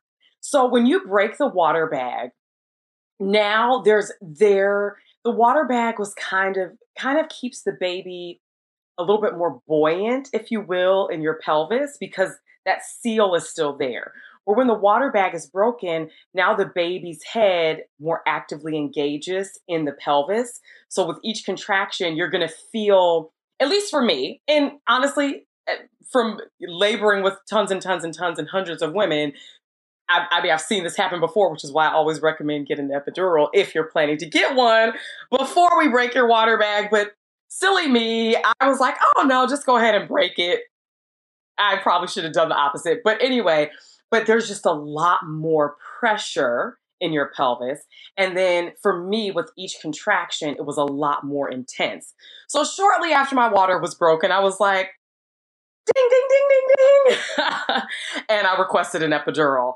I was personally not trying to see how long I could endure a ton of pain. That just wasn't in my plan. When I talk to patients, because a lot of time, especially when it's someone's first delivery, you have no idea. Like, you have nothing to compare it to. You compare it to stories of friends and family and stuff you read on the internet. And everyone's body is different. I have seen women labor with no epidural. I've seen some women labor with no epidural and they're in a ton of pain. I've seen some women labor with an epidural and you would think it was a Saturday at the park. And I'm looking like, are you sure you're okay? And they're like, no, I'm fine. I'm good. But it just goes to show you, we are all different. Our bodies are all made up, obviously we're made up the same, but our tolerance for pain, our experiences are different. And so I always tell patients, don't let one other person's experience kind of color what your experience will be. But honestly, you're never going to know what the experience is like until you're in labor. You know what I mean? I know, that's why I feel like I would literally, I'd be sitting there the entire 10 months and just thinking, this has to come out somehow, like just absolutely unable to relax or enjoy my pregnancy. Yeah. Because the idea of having this day of terrible pain in my future, or even a day of like unknown things that could go wrong in my future, is so scary to me. Yes. I would just be sitting there like staring at my belly and being like, it's in there and there's no going back. Yeah. And another thing I often tell patients is, it can absolutely be very scary because, again, especially with once you've had one pregnancy, you have some context. But when it's your first pregnancy, it's the unknown. Yeah, that's exactly it. Your first pregnancy, everything is unknown. Everything from just everything from, will you have cravings, to when will you have the baby, to Will I have gestational diabetes? You know what I mean? Everything is completely unknown.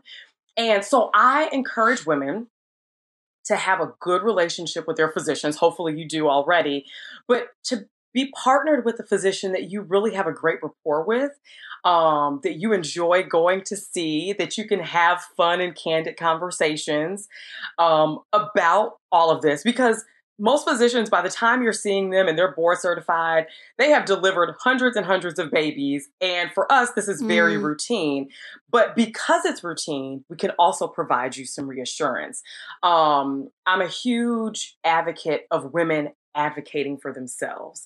So going into your appointments with questions. Can you ask 20 million questions in one visit? No.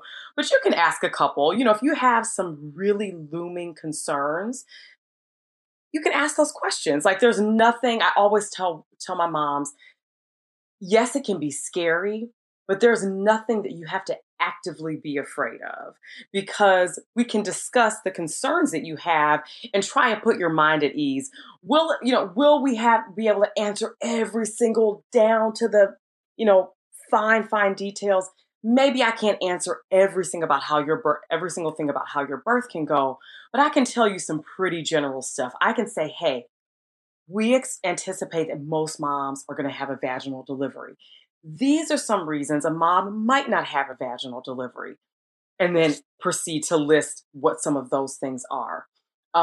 We anticipate that once you have your baby, you'll be in the hospital for a day or two, or maybe 3, depending on the mode of delivery, whether it was vaginal delivery or C-section. We can anticipate that if this type of complication occurs, we know how to handle it. And these are the types of things that we do to manage this complication. And so I try and provide a lot of reassurance ahead of time with patients. And I find that they find that to be very, very helpful, because it just helps put your minds at ease. It lets you know that the physician, you may be seeing a midwife that you have partnered with, they want to put your mind at ease. They want to help you get through this pregnancy. And you can absolutely have a pregnancy where you are enjoying your pregnancy and thriving. Absolutely, you can. There's no reason that you can't. Now, don't get me wrong. People do have complications in pregnancy, but the majority of women don't have complications in pregnancy. So you can absolutely have a pregnancy that you enjoy and you thrive, and you just feel, you're pregnant, obviously there's a baby growing, but you feel like yourself. Like for me, and again, I know that like everybody didn't have a pregnancy like mine that was just super easy, but I literally felt like myself the entire time. I wore like 4-inch heels, probably like the day before I had my baby. But honestly, that's because I always, like, I wasn't just wearing 4-inch heels, it's because like I always wear heels. Like, I'm a heel wearer. So you can absolutely feel yourself and feel confident and not feel like you're just super anxious all the time because you're worrying about every possible thing that could go wrong. I like the idea of using the sheer volume of your doctor's experience to kind of comfort you. Like I do that with Fear Flying, where I'll talk to pilots and I'll be like, oh, they've been on this many flights. Yeah. So when they tell me something, it just comes with this gravitas of having been on that many flights. So it's kind of using your OBGYN in the same way. I love that. I never thought about that with really flying. Like. Yeah. And rightfully so in some instances, I know that people in general and some women, especially Black women, can tend to have a mistrust for the medical system. It's just part of the fabric. Which is fair. Black women have 3 times higher maternal mortality rate. So why wouldn't they have that distrust, Yeah. And so what I tried, the last job that I was in, I saw predominantly Black moms. And I said, as far as I can help, and not that I would want anything to happen on my watch in general, but I'm like, I can't let anything happen on my watch. Like, I am taking care of these women, and they have to know that their lives matter and are of value. And I think it's helpful when they see a young Black doctor come in the room and they're like, oh my gosh, she looks like me, and she's taking care of me. And a lot of times they would flat out say that. But I think it's just so reassuring to have someone that is not dismissive to your concerns. For us, most of the concerns that the majority of women bring up in the office, I can answer in a matter of a couple of minutes. But it was something that was weighing very heavily on them. For them, it was a big, huge deal. And for me, I'm like, oh, this is something we see all the time. Only be worried if blah, blah, and I'll, insert a couple of points of where they really need to get concerned. But that's also why I like to use my platform, because yes, we know, especially for Black women, the maternal mortality rate is higher, and that's absolutely, abhorrent. But we also need to know that you can have a good experience. Like, I don't want to instill so much fear into people that they are scared to get pregnant. They're scared throughout their entire pregnancy. And I've told multiple people that I've been interviewed by recently, it's not the color of my skin that I walk into the hospital and that is what makes me at risk of dying. It's racism that makes me at risk of dying. And I don't laugh in a joking way, but it's because it's ridiculous that we're still dealing with those types of things in this day and age. But it's people's biases that that allow events to unfold in a certain way that impact Black moms to a greater degree. And so, I don't want any moms to feel scared or worried about their pregnancy or birth experience. But I think having those conversations in the doctor's office, having those conversations up front can really put a lot of people at ease. So even you, like, don't be scared. Like, certainly if things come up, those are the times, get informed. And yes, you can absolutely be informed before getting a baby about some things to expect or, some concerns that your friends may have had.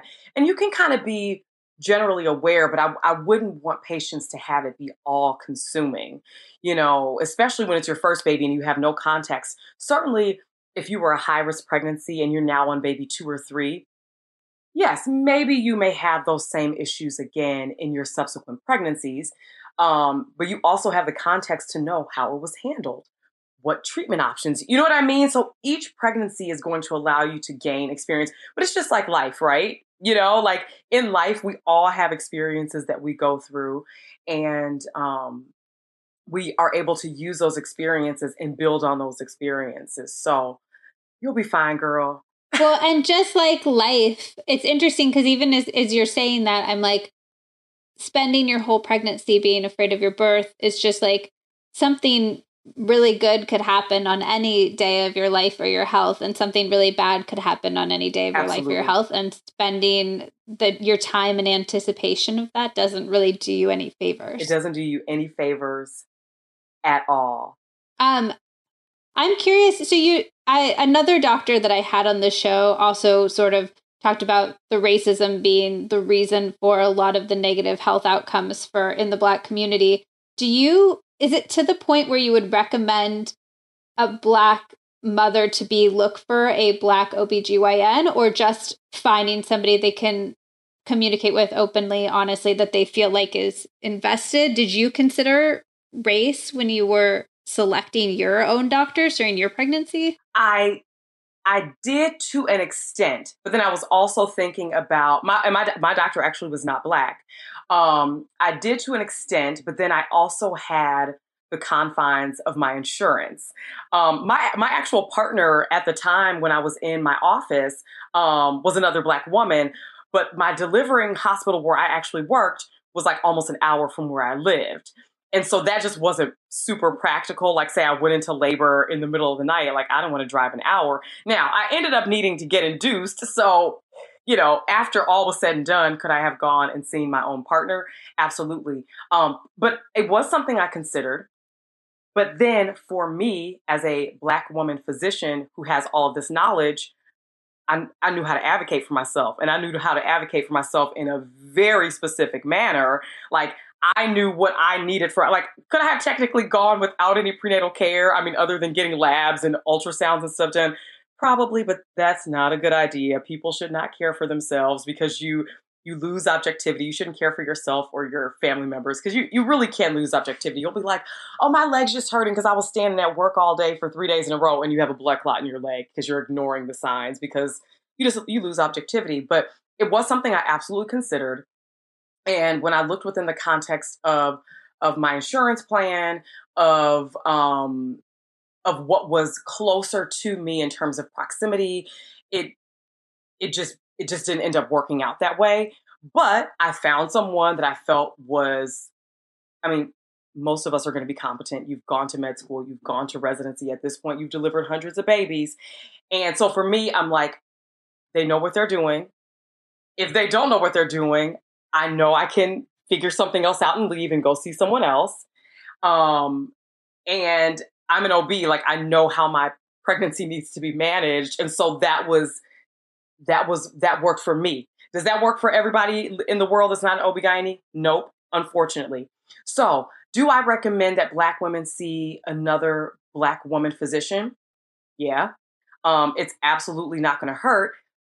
However, that may not be something that everyone has access to. Like I have people inbox me all the time that they're looking for a Black OB-GYN just for their well woman care, and where they are, in the country or where have you, they're like, there's no Black OB-GYNs near me.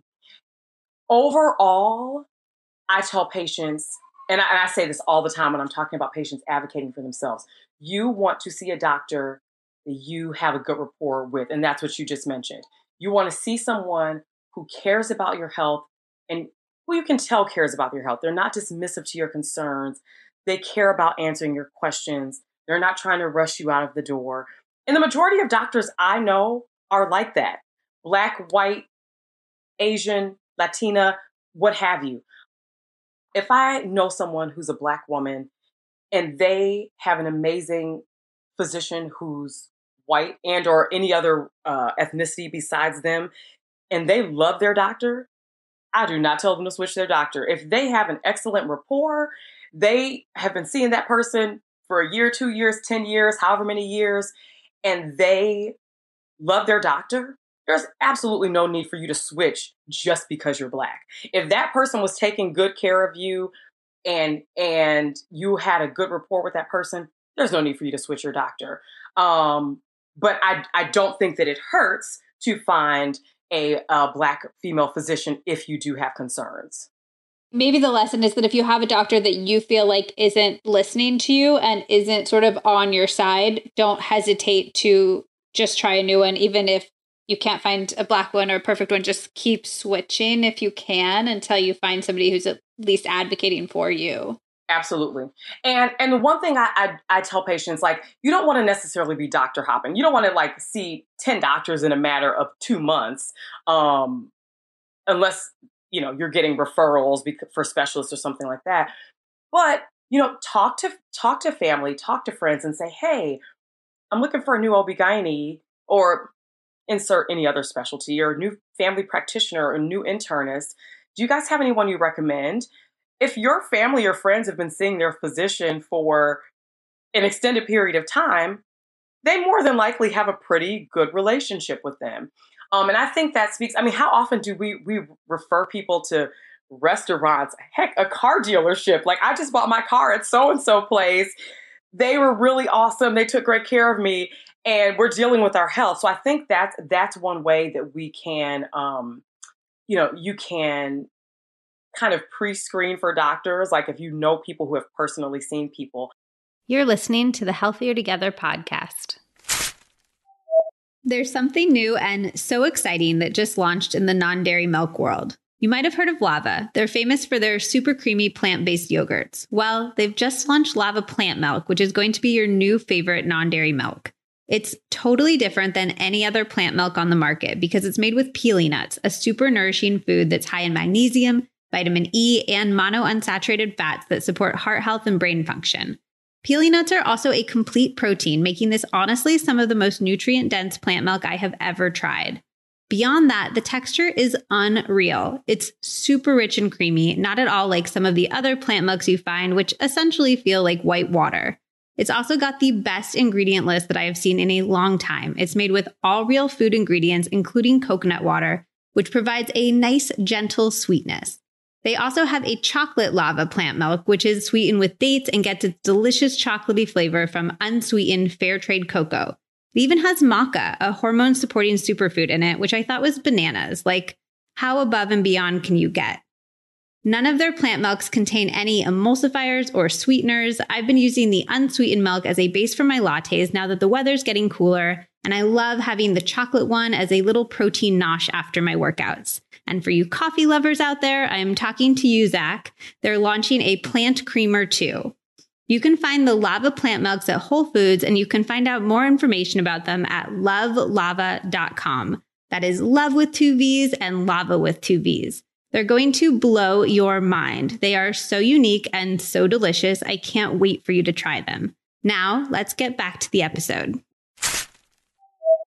Can we talk about, just in the light of making things less unknown, some of the stuff people don't talk about with like pregnancy and birth and the afterbirth? Like, I found out not that long ago that most women poop when they're in labor. And then I found out from another girlfriend that after you have the baby, you have to like squirt a water bottle on your vagina when you pee because it hurts so bad. I like had no idea about these things. So can you just, I don't know if anything comes to mind, but you're like, it's weird people don't talk about this. You know what? And what's interesting is I've had a few friends say certain things like that. And because I see it all the time, it's completely like normal to me. Totally normal. And but women can absolutely have bowel movements in labor. Most patients are horrified if that happens to them. And we're just like, girl, you're having a baby. Like, so you're not grossed out by it even if you're like down there and poop comes out and it's so close to you, you're not grossed out by it at all? So normal. This is the thing. The muscles that we use to poop are the same muscles that you're using to push a baby out. So if you... Oh, I can know every part of why it makes sense, but have poop close to my face and be like, this is gross. The thing is, one, we're gowned up and massive. Do I necessarily want to just be sitting next to poop? No. Like, would I wake up and say, you know what? Today's a good day to have somebody poop in my face. But at the same time, it's so normal that you see it coming. And like, we have all kinds of towels and just different things just as part of the labor. Women are on, those like puppy pads that people have. We call them Chucks. We call them Chucks pads, like just in the hospital setting. So most of the time, your labor and delivery nurses there may be 1 or 2 nurses in the room. The nurse is there with you and you're there, you're gowned and gloved. And if poop comes out, you wipe it away. You may wrap it up. The nurse may take it and give it. Like, you don't usually just sit there and it's just like sitting there for like while the baby comes out. But the patient may push, it may come out. You wipe it away. You move it out. It's just second nature. Like, you don't even, I would never make a big deal. Like a more pressing concern for me would be like patients coming for their pap smear after just working out and having on stinky socks. Like, that's something you could have chosen. I thought you were going to say having a stinky vagina, but having stinky... You really? Like, it's worse to have stinky socks than like a sweaty post-workout and you know vagina? Why? And not even... No, it's the socks. Like, if you're sweating, like, people sweat and they're nervous. But, like, you came from a workout and you chose to wear socks. You knew those socks didn't smell fresh. You knew that. It's like a respect issue almost. Not it's even like that. This was under your control. It is under their control. Like, pooping when you have a baby is completely out of your control. Like, there is nothing that you can do. Like, and the thing is, not all women poop in labor. Like, I have done a zillion deliveries, no poop. I've done a zillion deliveries when there's poop. If that woman has poop in their rectum, which is where stool is basically stored before you can actually have bowel movement, more than likely when they're bearing down all that force, the poop is going to come out. If there's no stool there, they're not going to poop. But it's absolutely nothing that woman can control. And I literally tell patients like, listen, we see this all the time. There's nothing you can do about it. Like, I want you to and I tell them, I want you to focus on having your baby. Don't focus on the poop. We'll take care of it. We'll move it out the way. Your baby's head is not going to be born into like a blob of poop. But you can control what socks you decide to wear to your annual gynae exam. No, just kidding. Slightly kidding. No, but also not. Yeah, you're like, I'm not really kidding. So, I mean, honestly, we see so much. I have patients apologize for not insert waxing, shaving, whatever method of grooming the bikini area you want to call whatever you do. I have people say, "Oh my God, I'm so sorry I didn't shave down there." Or like in a prenatal visit, I'll say, "Okay, we're gonna do your Group B strep test. It's a vaginal swab. We do about 35 to 37 weeks on moms to check for a certain type of bacteria." "Oh my God, I'm not ready for that. I'm not prepared." And I'm like, what do you have to do to get prepared? Like what but what they're generally referring to is like they haven't shaved. And I tell them, I'm like, look, I've seen it all. So nothing that's going on down there would make me be like, what in heaven's name is happening? Like nothing at all. But people are so self-conscious. And I think that goes along with the fact that people don't really talk about a lot of this stuff, which is why you find out after the fact that people poop in labor. Now, should people just be like shouting to the rooftops like, I pooped in labor? I don't know. It's up to each, right? Maybe. It's up to each individual person. But I think, again, that's why these conversations are so important, that we share, like, listen, these are the types of things that can happen. I'm trying to think of what else is like something that can happen. You mentioned like the water bottle. Yeah.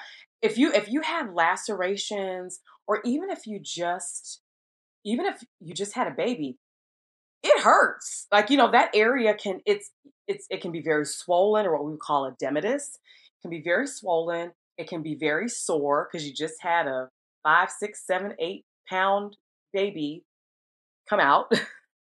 If you've had a C-section, obviously you have an abdominal incision, so there's a different sensation of pain there. But the squirting water bottle is just kind of like one to kind of help clean things, and just kind of also to be very soothing. I know women that use diapers as ice packs after they've had babies. There's a lot that can go into postpartum care in general, that you may not think about. Were you surprised by any of it when you had your baby, like having had all the professional experience you had? Were you like, this is more sore than I thought? Or like, sex does feel weird afterwards, or anything like that? I had what we call a second-degree tear. And it's just so... I know, it's such a technical term. It's really not like a big deal. But So the vagina can tear, guys. The vagina can tear during a vaginal delivery, because the vagina is quite elastic, but there can be lacerations in it. So a second-degree tear it's just the degree to which the tissues, we would call, like, it's kind of technical, but the posterior force shed. It's like the posterior opening of the vagina, the degree to which that is torn. And so generally a second degree, a third degree, a fourth degree will absolutely require stitches. A first degree maybe or may not, without, if it's not bleeding. But so I had needed stitches, and it was uncomfortable. Now I took just... Did I take Tylenol? I took ibuprofen for sure. I can't remember if I think I took ibuprofen. I just did over-the-counter ibuprofen for it.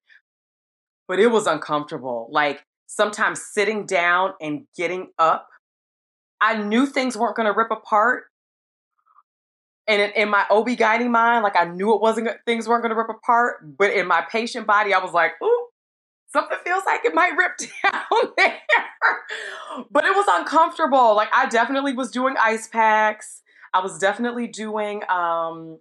you can do like almost like a numbing spray. A lot of times you can use that on... They'll give it to you on labor and delivery, and they'll send you home with some. I was definitely doing numbing spray. That felt... and that helped. And probably after about, I'd say maybe 2 weeks, I know that seems like a long time, I kind of felt like it was finally not completely back to normal, but to the point where it was like, okay, I'm not noticing this when I'm sitting up and sitting down. You're not thinking about it all the time. And I will say, was I thinking about it every waking moment? No, but it would be those position changes, like going from sitting to standing, things like things like that you would at least I would specifically notice.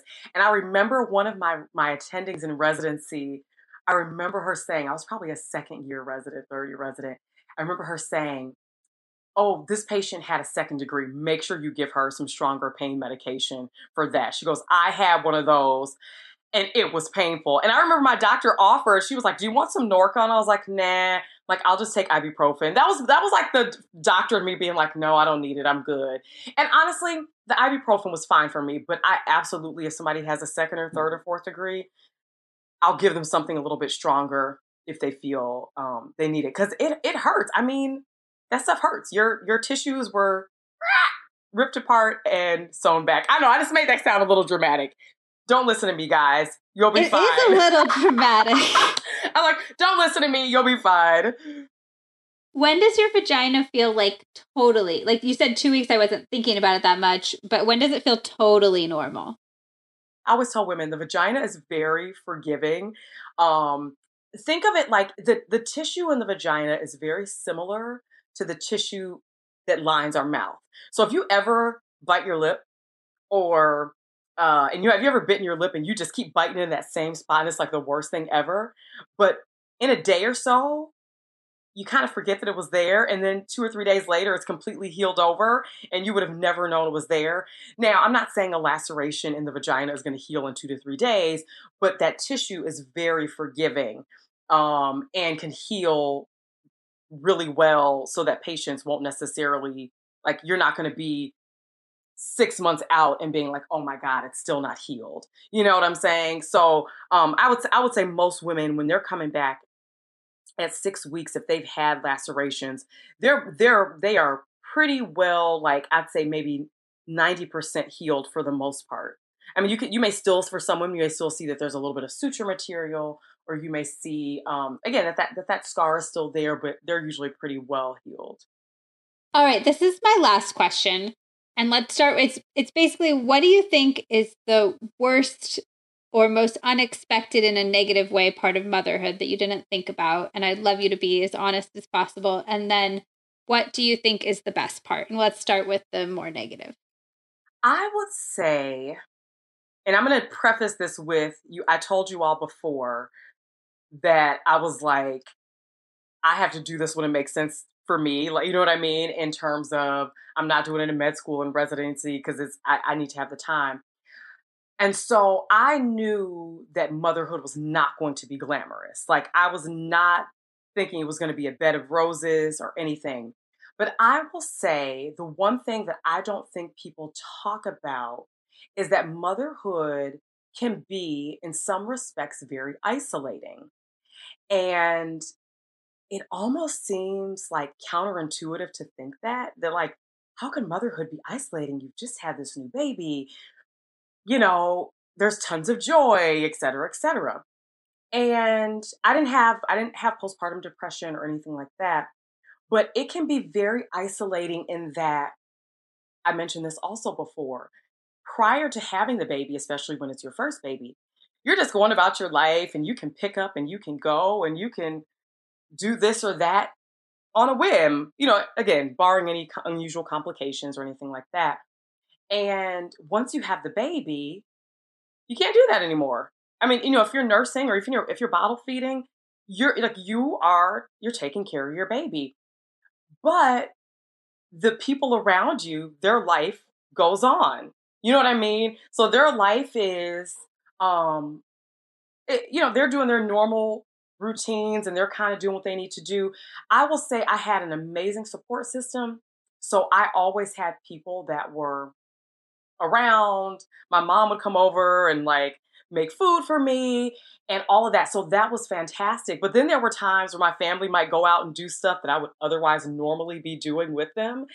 And mind you, this is, you know, pre-coronavirus. So, you know, they're doing all kinds of stuff. And I'm like, I can't go do that. Like, or just like, I'm trying to think of another, like I said, her newborn stage seems like so long ago, but there were definitely times where it just felt very isolating. It felt like sometimes, even though the people that I would surround myself with, they've had children, their children weren't that little anymore. And so they weren't in the throng of newborn life. Do you know what I'm saying? Well, I mean, you don't have any, if you don't have kids yet, then you may not, but it's just so that part made it just kind of like, and I never felt like I was in it alone because I had support. So it's hard to explain how you can feel isolated or how motherhood can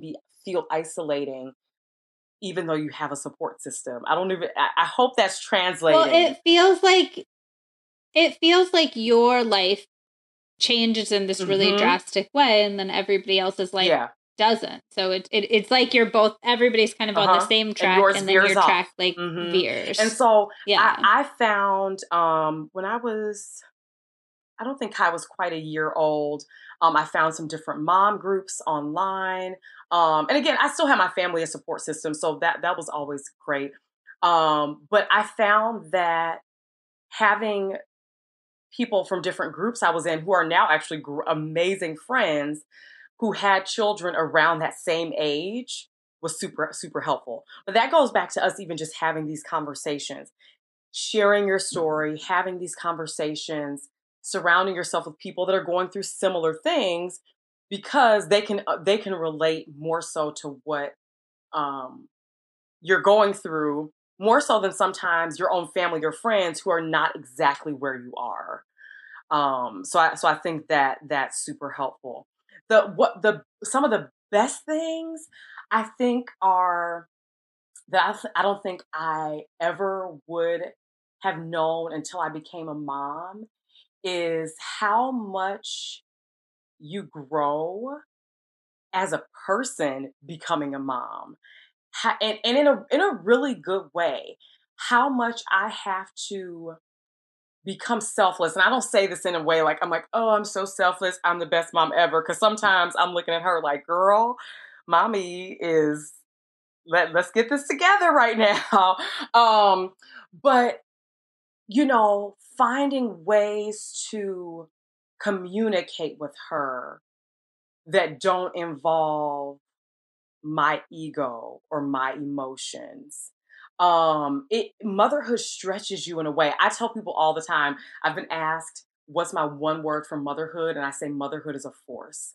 Motherhood is a force, man. And in many great ways. It's not just negative at all. There's obviously the sleepless nights and the worry, your child has a fever and oh my God, are they okay? And just all those different things, like, are they reaching their milestones and all those things that we think about as mothers and parents.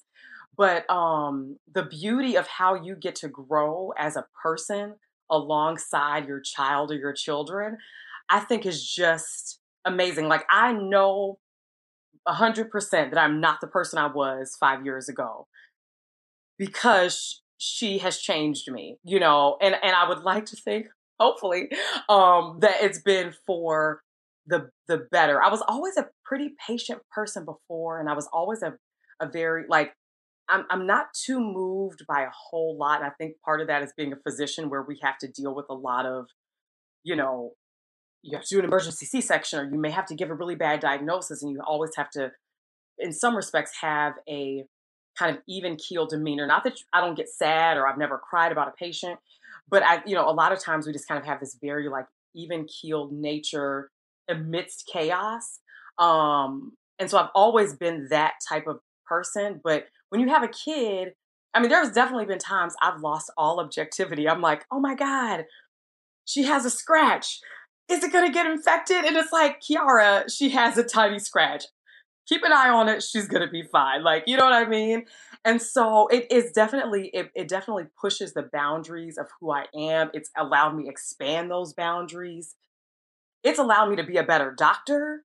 I mean, when I didn't have kids and moms would be coming back and saying, they were going back to work in 6 weeks, I would just sign the form and be like, okay.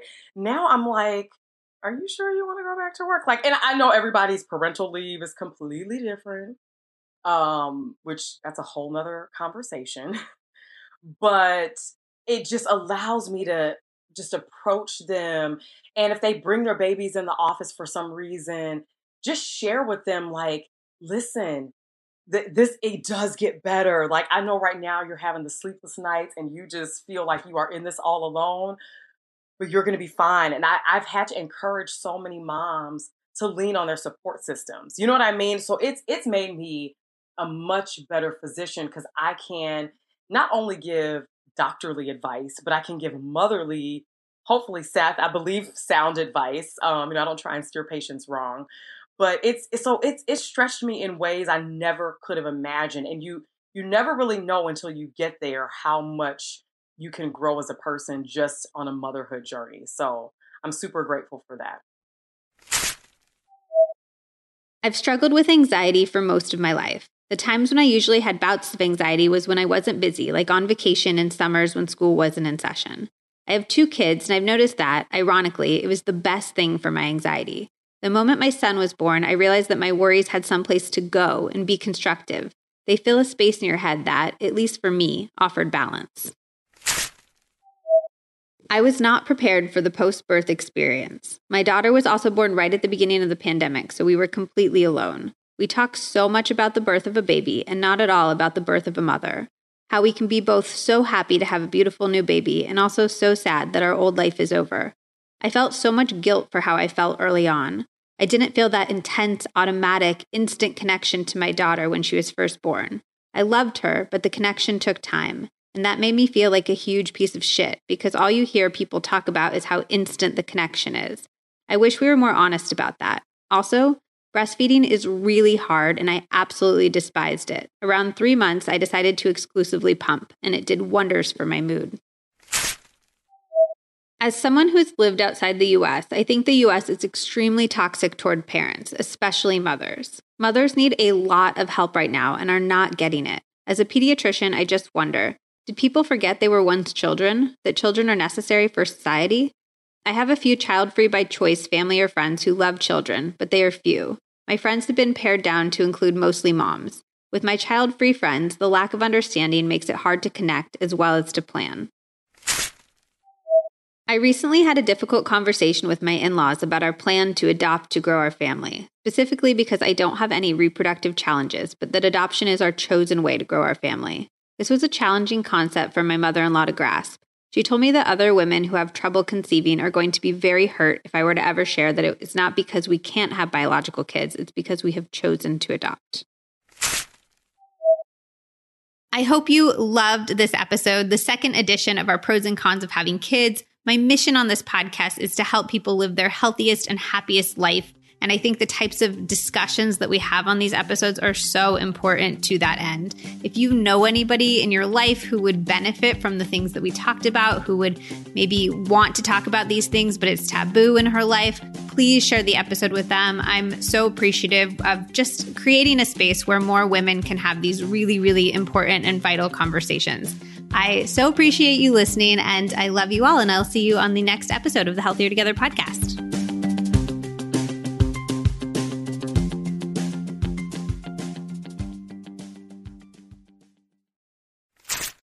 Taking care of your health isn't always easy, but it should at least be simple. That's why for more than 5 years now, I've been drinking AG1. It's just 1 scoop mixed in water, and it makes me feel energized and focused without any kind of caffeine jitters. I discovered AG1 after a ton of research because I was looking for one simple habit I could incorporate into my day that would support my entire body and cover my nutritional bases. No matter what the rest of the day looks like, I know that I'm getting essential brain, gut, and immune health support. I just mix a scoop of AG1 into my water. I think it tastes delicious too, which I know people are always nervous about, but I think it's like a tropical vanilla flavor and I crave it, especially because I associate the flavor with feeling so good. Of course, we're always trying to eat our fruits and vegetables and balance meals over here, but nobody is perfect. So AG1 helps support me with 75 vitamins, minerals, whole food source superfoods, and adaptogens. I especially love it for all of the travel I've been doing. I think it's a huge reason why I still feel so good and have avoided getting sick despite being on a plane a few times a week for so much of this year and having to eat out so often.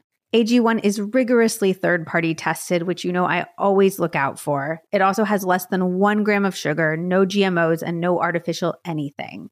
AG1 is one of the highest quality products to elevate your health, And that's why I've partnered with them for so long. So if you want to take ownership of your health, start with AG1. Try AG1 and get a free 1-year supply of vitamin D3 and K2 and 5 free AG1 travel packs with your first purchase exclusively at drinkag1.com/LizMoody. That's drinkag1.com/LizMoody. Check it out.